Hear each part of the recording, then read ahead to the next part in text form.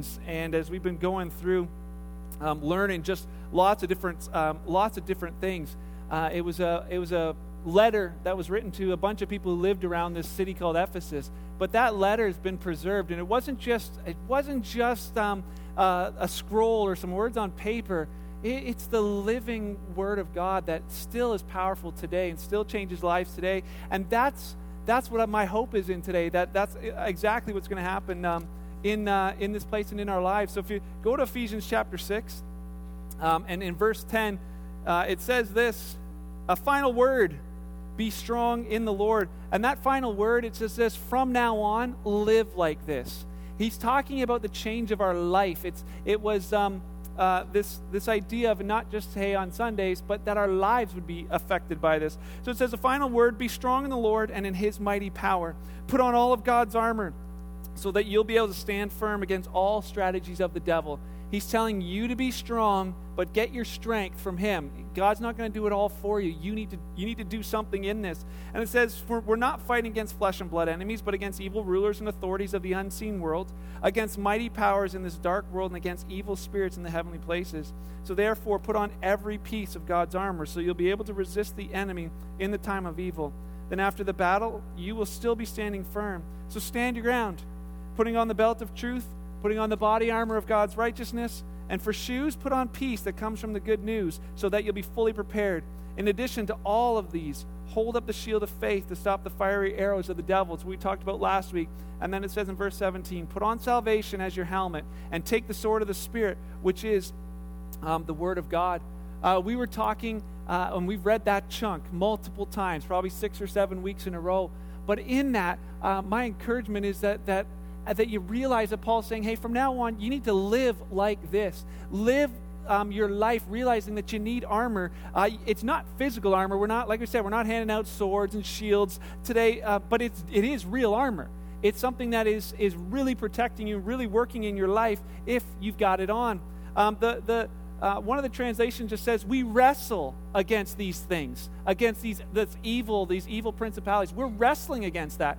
And the idea of wrestling is that, in wrestling, you don't kill the other opponent. You're not supposed to anyways, right? Like WWF or whatever, even the other ones, you don't kill the other person. There's the idea of there's going to be another fight. There's going to be, if you're into wrestling, you're going to, wrestle and wrestle and wrestle and wrestle. How many of you have found that in your Christian life, that, you had, this temptation and you dealt with it, and then all of a sudden there was another one. You went through this really difficult time, you got through it, and then there's another difficult time. Yeah?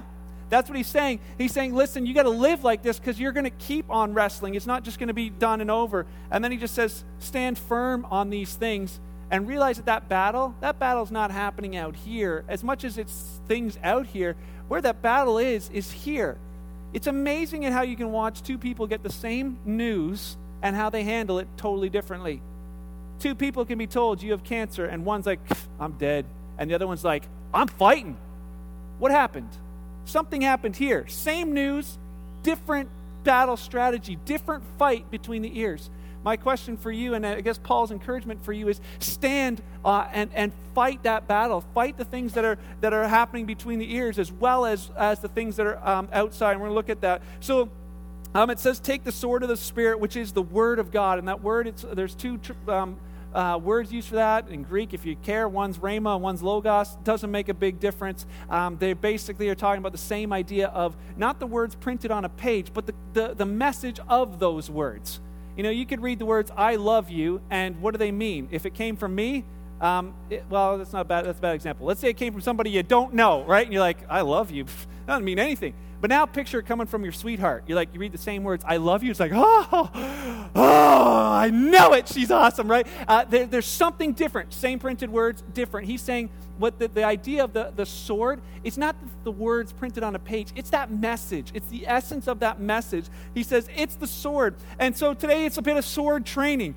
This idea of, hey, how do you use the sword? And it's like, so some of you, as you're thinking, I don't know, you're like, sword training is kind of whatever. But when my mind, I don't know how, it works in old movies these days for some reason. So I was preparing for this. Right away, this video clip came to me from The Mask of Zorro. And I thought, it's a lot of Christians remind me of this clip from The Mask of Zorro. So we're gonna show that clip before we get started. So there we go, Anthony Hopkins, right on. If you are ready, we will both tempt our fates. Let's go, then.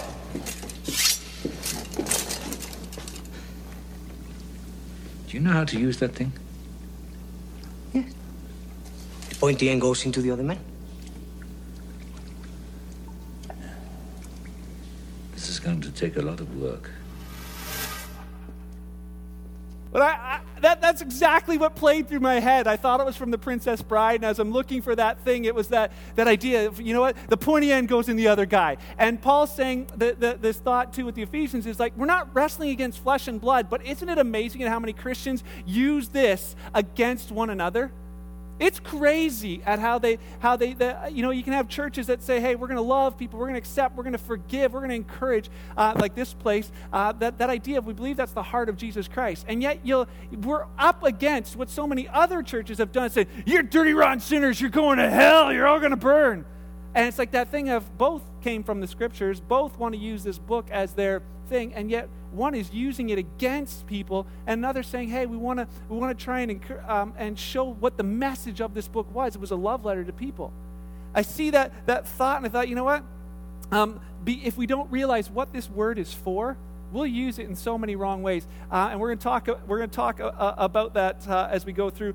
Back in the day, I want to call it back in the day, there was this show called Saturday Night Live. I don't know if you've ever heard of that.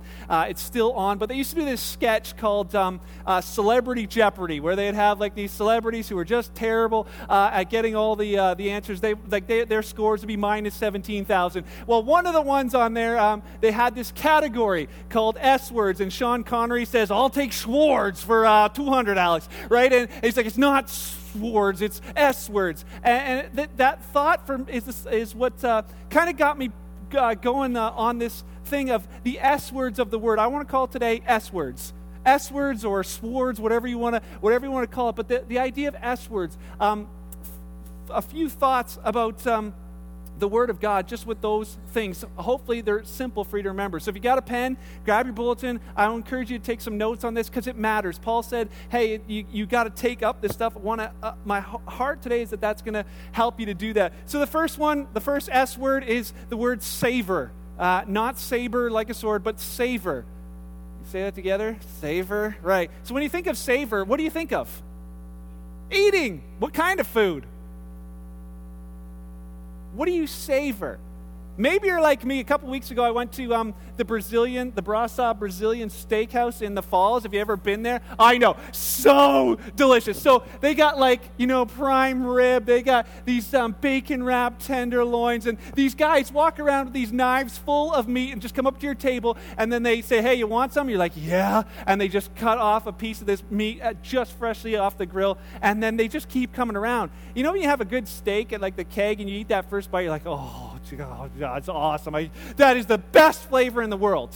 But a few more bites in, you're like, oh, it's just a flavor, right? Because it's the same flavor. But you go to the steakhouse and you start eating there, it's like every time it's a brand new flavor. It's like, oh, this is just like your mouth starts watering, you're savoring. You're like, my buddy's like, yeah, when you go there, you end up like in a meat coma because by the end, you're just like, there's this thing of, I can't do any more, but that's just not here. It's like, I can do another bite, and afterwards, you're like, oh, I shouldn't have done another bite. But it's like that taste and that savor, and you're like, oh, it's amazing. Maybe you're not meat people. For some of you, this is more your savory treat. You're like, oh, chocolate, ice cream, strawberries. But it makes your mouth water and think, oh, yeah, there's this thing about that. My son, Lincoln, he's born with this idea of savoring food. Like he's 5, but he just loves food. It's incredible at how much that he enjoys food. He'll sit there and he'll eat stuff, and stuff he doesn't like oatmeal. I mean, it is a battle. The first words out of his mouth most mornings are, I'm awake. No oatmeal, please don't be oatmeal day, right? We have 5 oatmeal days a week and 2 cereal days, but he just doesn't like oatmeal, but he loves everything else. He just wants something really, really yummy. And if he's sitting there eating, Beth just loves watching him eat the food because like, oh, yeah, yum. Oh, Mom, this is the best Snyder's corn on the cob, right? Like, he gets, and he doesn't get that from me because I wasn't born with that. I just eat food to survive, right? It doesn't matter what it tastes like, toast, whatever, just live. And yet, when I was youth pastoring early in the day, and I had moved out on my own, and I cooked bacon and eggs every day because that's all I knew how to cook. But I'd go and eat at Wes and Angie's place. They were the pastors of Sweets Corners, and so I'd be at their place and eating it. Angie, her big thing was, she's like, I want to hear you enjoy the food that I'm making for you. And I'm like, I just don't do that. That's like weird. That's like creepy. When people are groaning while they eat, that's just odd. And I was like, I'm not making those sounds, right? Like, I'm just not doing that. And she's like, well, if you want to eat here, then you're going to do that. And she's like, Wesley, he's the best man in the world. Listen to him groan as he eats my food. And he would. He'd be like, that's amazing. And I'm like, I'm not doing that. So, but then all of a sudden I started realizing I'm not getting invited over as much. And so I thought, well, okay, and so every time I'd go there, she would say, I want to hear you enjoy the food. So I'd like, all right, that's the best salad dressing ever. And she'd be like, why? I didn't make the salad dressing. Or like, well, that butter was delicious. And she's like, that's it. You're never coming over again, right? But this thing, I wasn't born with it. But then later on, I started learning to realize, you know what? There is something. As I begin to think about it, I do really enjoy food now. It's a whole different. I'm trying new things. I ate crab this week, and it was like looking at me. But it was. I would never try something. But it's grown. I've learned, and I say that to say this because it's not all about food. Now, if you guys like just get done with it, I gotta go home and barbecue. I'm like, thank you for that. The idea of savoring the word. Have you ever thought of that? You're like, Bible. Salivating. No, I don't see the comparison. David, as you read about David wrote so many of the Psalms, and he wrote about this idea of taste and see that the Lord's good. Experience him and realize that he's good. He wrote stuff like this. He wrote, how sweet your words taste to me. They're sweeter than honey. He wrote that in Psalm 119. He actually wrote Psalm 119, which is the largest chapter in the Bible, all just about the word. About how amazing the Word of God is. He's like, I'm just going to write verse after verse after verse. He wrote things like this in Psalm 10. He says, the laws of the Lord are true. They're more desirable. He says, this is more desirable than finest gold. It's sweeter also than, the purest honey. And you think about that, and you're like, wow, David, you really got this thing for the Word of God. And you know what? He only had the first 5 books. He said all this stuff about Genesis, Exodus, which is all laws, Leviticus, which is all stranger laws, Numbers, which is just a whole lot of numbers about people, and then Deuteronomy, which is a repeat of all those laws. So he sees this and he reads it, and he's like, man, you know what, God? It's amazing. And we think about it, and if you're honest, sometimes, you start reading through the Bible in a year, and you get to Numbers, you're like, I don't even know how to pronounce these names, Sapach and Malphates gave birth to Philippomenes, and he had, and I'm like, okay, that's it. I'm done. And it's like, it's kind of dry. No? But he said this is what he had, and was like, you know what? There's something just so life-giving in that. And it's amazing that we have so much more. At this point, we have all the stuff that he wrote. He wrote in Psalm chapter 1, he said, blessed is the man who doesn't sit in the seat of the scornful or stand in the path of sinners.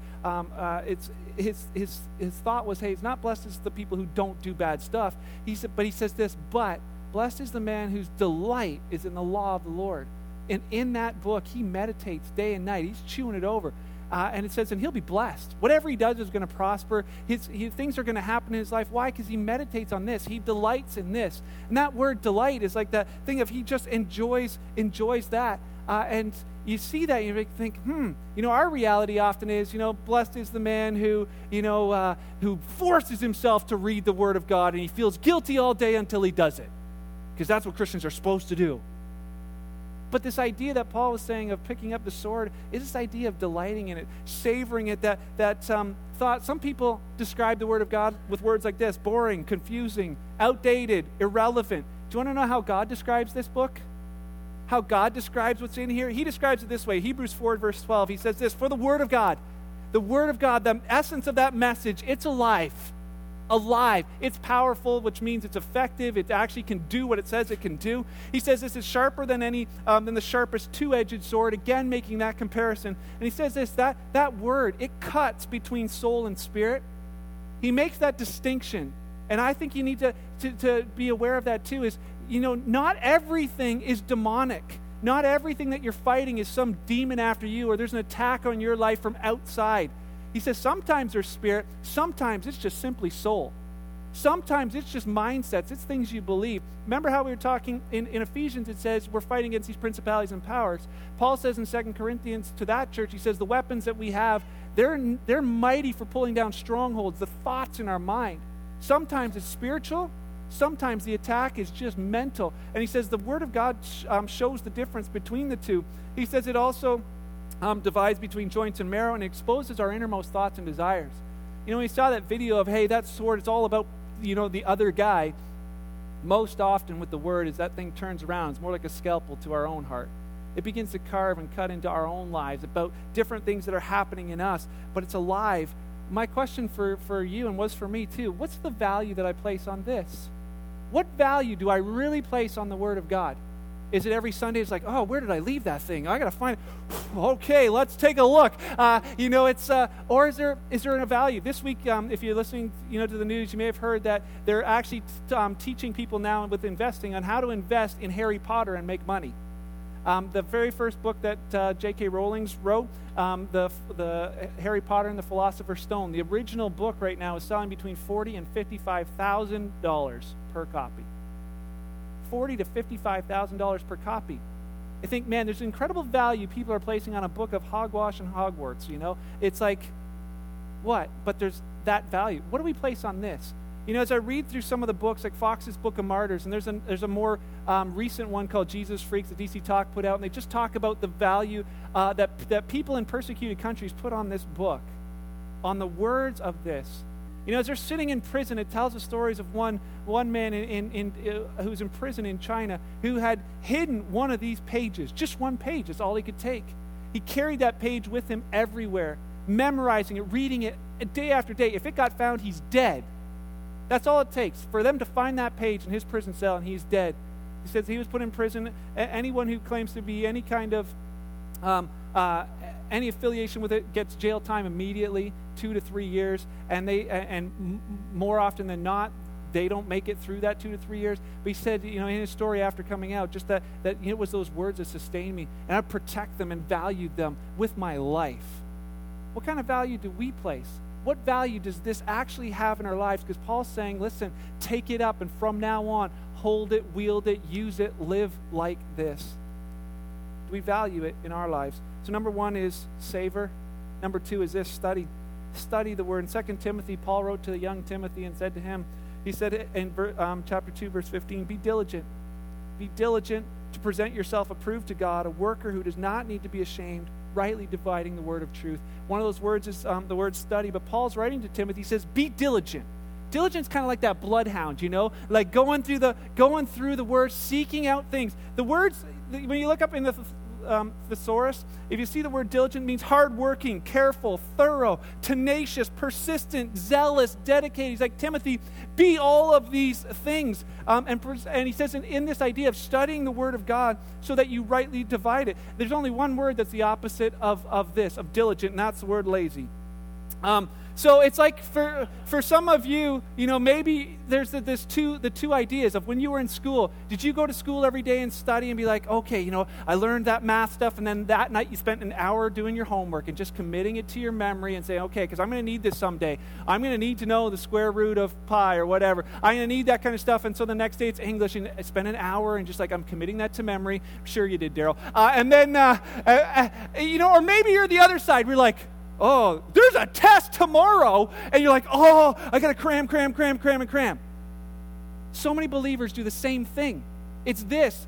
Rather than just saying every day, just putting some of the Word into their life, they get into the mode of like all of a sudden they face a test, a trial, a struggle, and like, oh, what do I do? I need something. The doctor said this. Where's all the scriptures on healing? My girlfriend broke up with me. Where's all the scriptures on how to get her back? I got 2 jobs of this or this. What do I do? And they usually email me, Mark, give me something. Send me a verse. Tell me something. He doesn't want to talk to you through me. That's what he told me.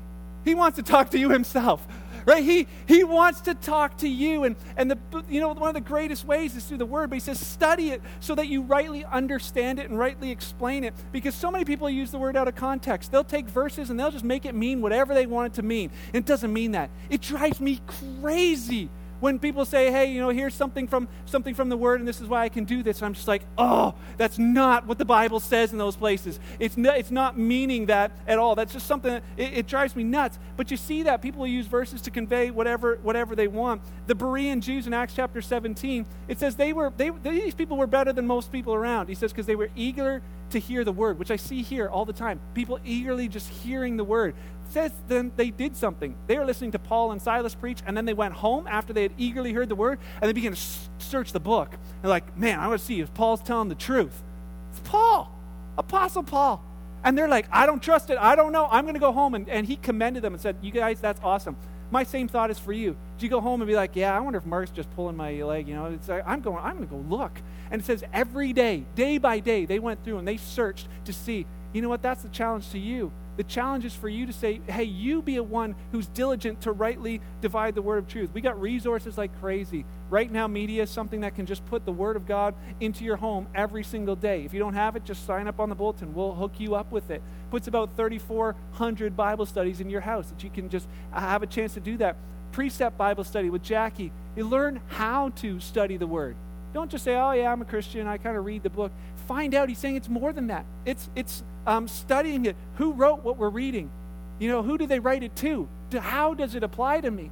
Because otherwise you'll take stuff and you'll use it wrongly.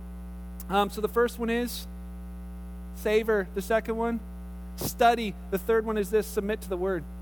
Submit. We hate that word usually. Submit. I just want to do what I want to do.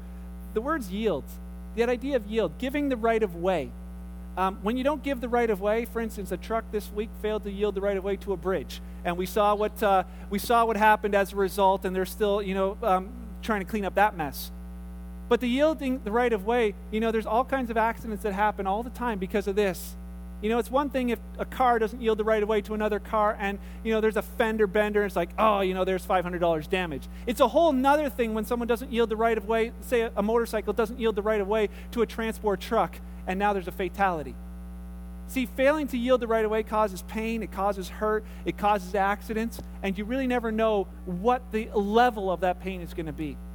So this same thing, this idea of not yielding to the Word of God, it's going to cause and bring pain, hurt into your life that we're trying to spare you from, but you don't know the level of what it's going to be. So it's this idea of saying, you know what, God, as a follower of Jesus Christ, my answer to your word is yes.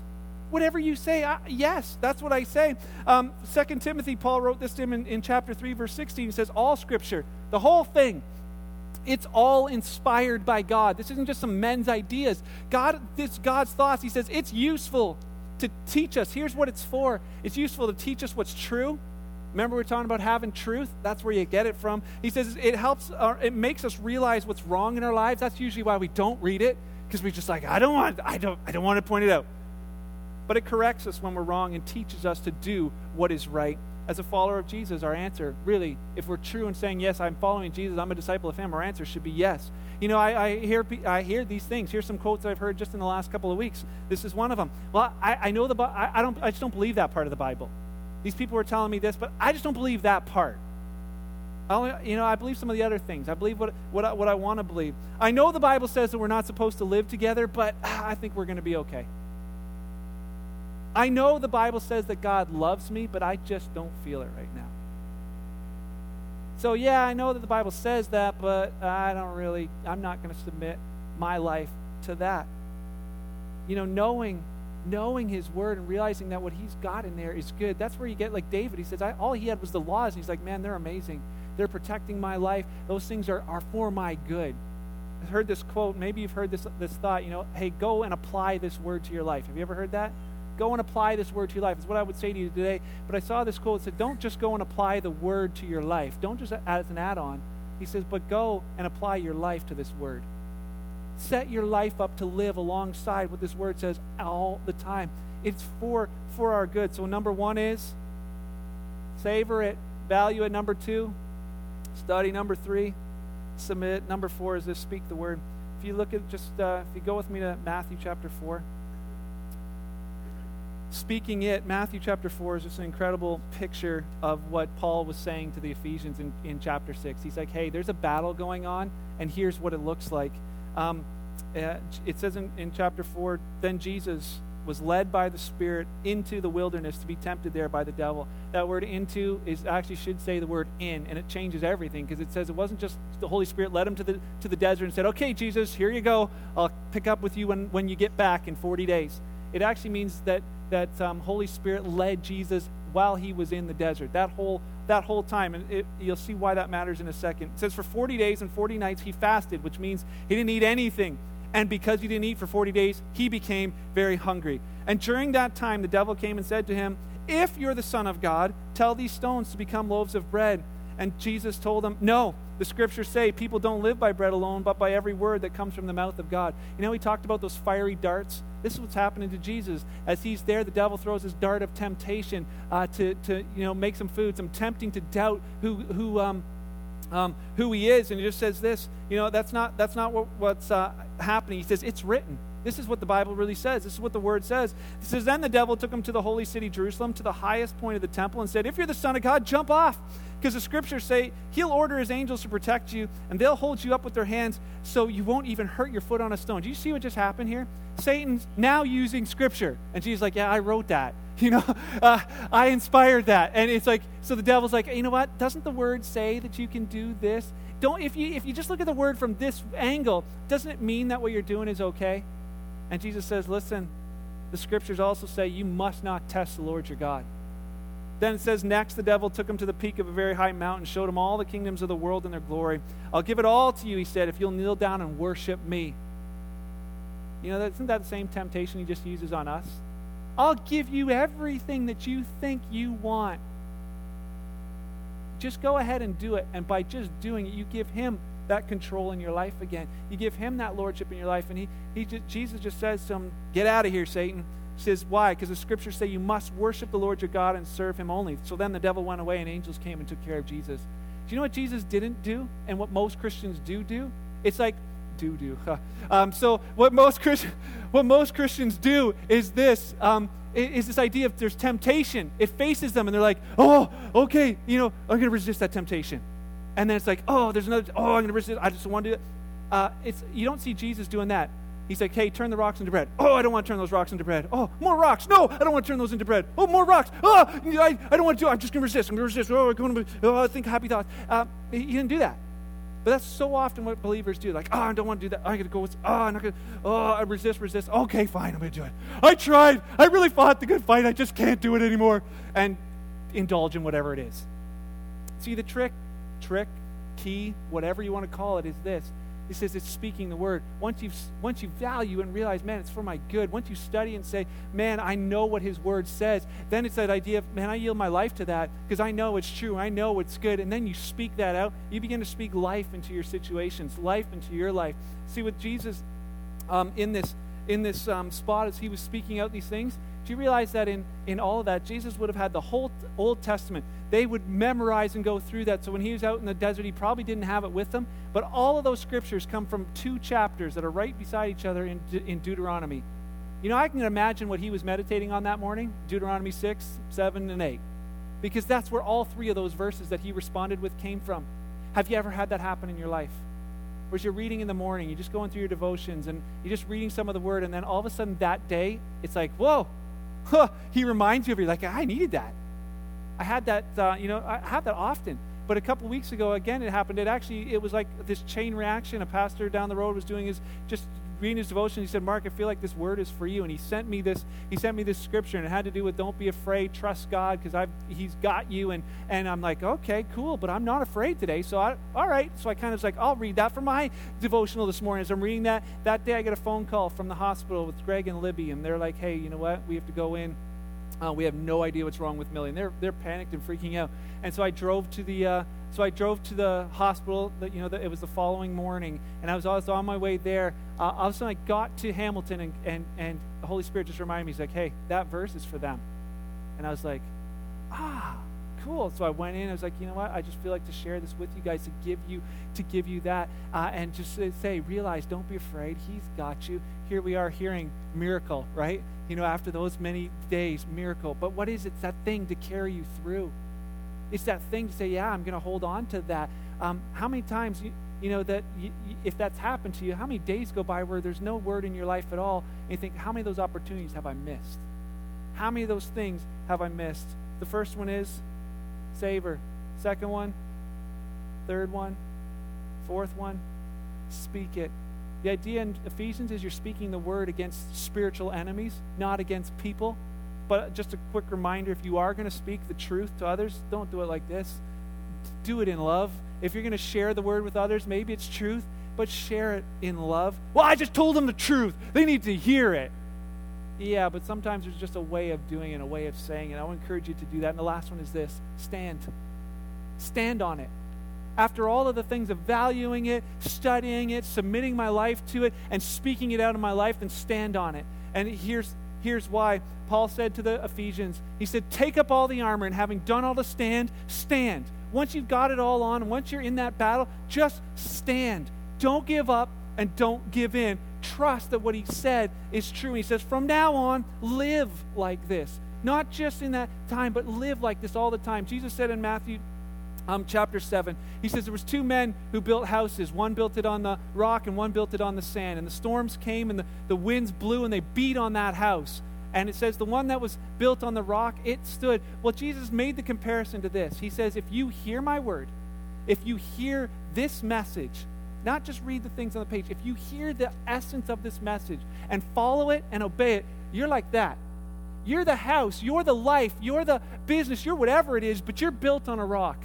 And it says the wind, and it says the waves and the rain. It wasn't just a little bit of rain. It was enough to make floodwaters hit this house. It says that house was firm because it was founded on the rock. It says the second one was the house where it says if you hear the word today, if you hear it, and it's like, you know what, now it's cool. 5 S's, yeah, it's cool. But you don't obey it or don't allow it to affect you deep down here inside, because you're going to be like the foolish man who built his house on sand, and the same storm, okay, the same wind, the same rain and floodwaters blew and beat against that house, and it fell. And it says, and great was its fall. See, the thing that it says is that the storm, that's not an option. The storm, the test, that's a guarantee. Many of you know that. You're like, you're in it right now. You're like, man, I believe you. Yeah, I know it's like that.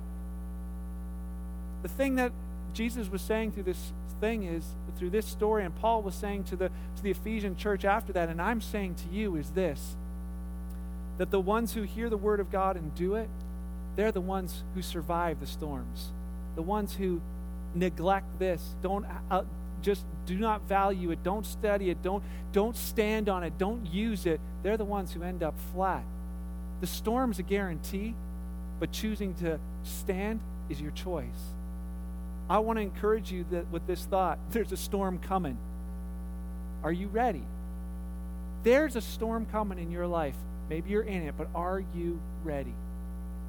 We've spent 6 weeks looking at these things. We took our time just looking at truth, looking at faith, looking at righteousness, looking at the word, saying for this very reason, there's storms coming. Are you ready, or will they take you out? Choose to take up the sword. Choose to take it up and say, you know what, I'm going to value this. Maybe I haven't in the past, but God, man, I see the need for it in my life. I'm going to value this message and this word. I'm going to study it. Maybe that for you is like, I'm signing up for Right Now Media. Maybe it's like, you know what, I'm going to join a Bible study. Do something about it to grow and learn in that. Realizing today, I'm choosing to submit my life to it. God, what you say, I'm going to do. What you say, I'm going to do. I'm going to speak it. I'm going to speak truth. I'm going to speak life instead of speaking what everyone else is saying about everything. And I'm going to stand on it. No matter what happens, come hell or high water, I will stand on this because I know it's true. The choice is yours. I challenge you to choose. Choose life. Choose to fight. Choose to armor on and choose to stand. Can we pray? Holy Spirit, I just ask that you would do what I can't. I've done my best to share in a way that I feel people will be able to grab onto, but you're the one who makes it alive. So I ask, Holy Spirit, right now that you would light that up on the inside in the areas that you're working on right now in people's lives, that they would today take one more step in their walk with you. Thank you that your word's powerful and that it does what you've sent it to do. Just believe for great things as a result of that. Lord, I just pray for courage, and I pray for strength, and I pray for your hope and your peace and your love to fill each and every person here, that it would so change and radiate through their lives that others couldn't help but say, hey, what's going on? I want what you got. Thank you for the hope that we have, Jesus. It's amazing. Today we go out and live this life with you and for you.